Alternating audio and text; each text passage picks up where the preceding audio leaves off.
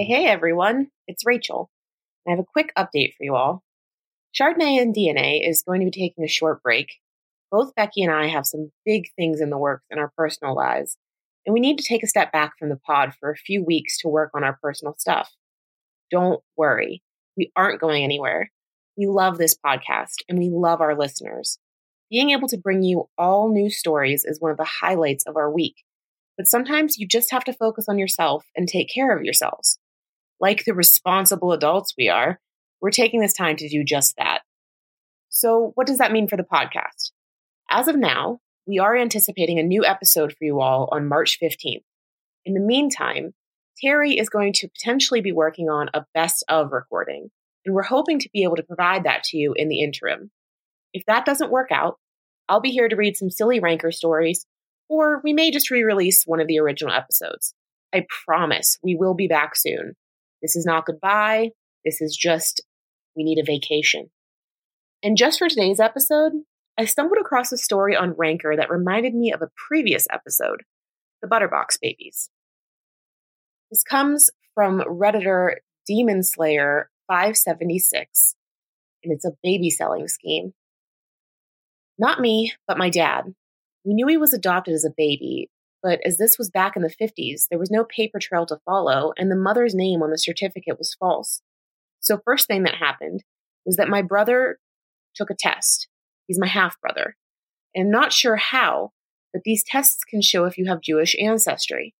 Well, this test showed that my dad had none of this Jewish ancestry, even though that was what his adoptive parents had been told. So we came to find out that my dad was part of a baby selling scheme. Back in the 50s, there were a lot of Jewish couples who wanted children, but due to religious reasons, they had to adopt a Jewish baby. Well, after what happened in World War II, there were not many Jewish babies around. If you had one, you certainly weren't giving them up. So with some digging, we found out that the judge who signed the adoption papers was wrapped up in this scheme where they would take farm girls who had gotten pregnant and claim they were Jewish. They'd ask the adoptive parents for money so that they could go to Israel.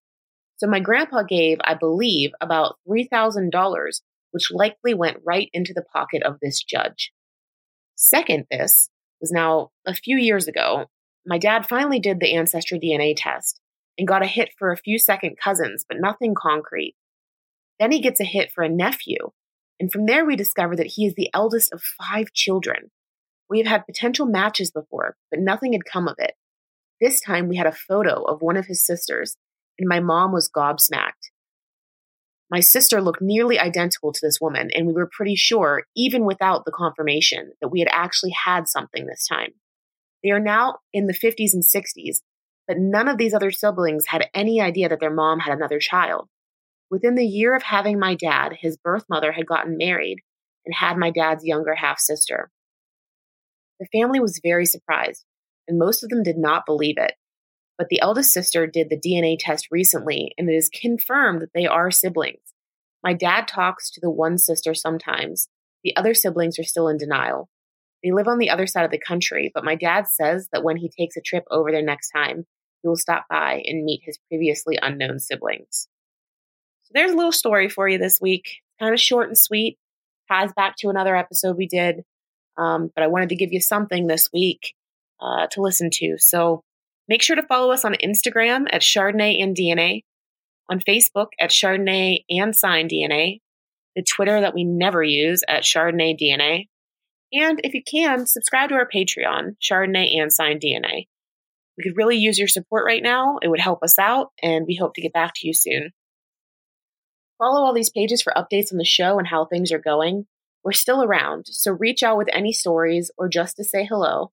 We love it when you just say hello. I can't say eat glass, but I'm sure Becky is saying it in spirit right now. So like all the rest, and you'll hear from us soon.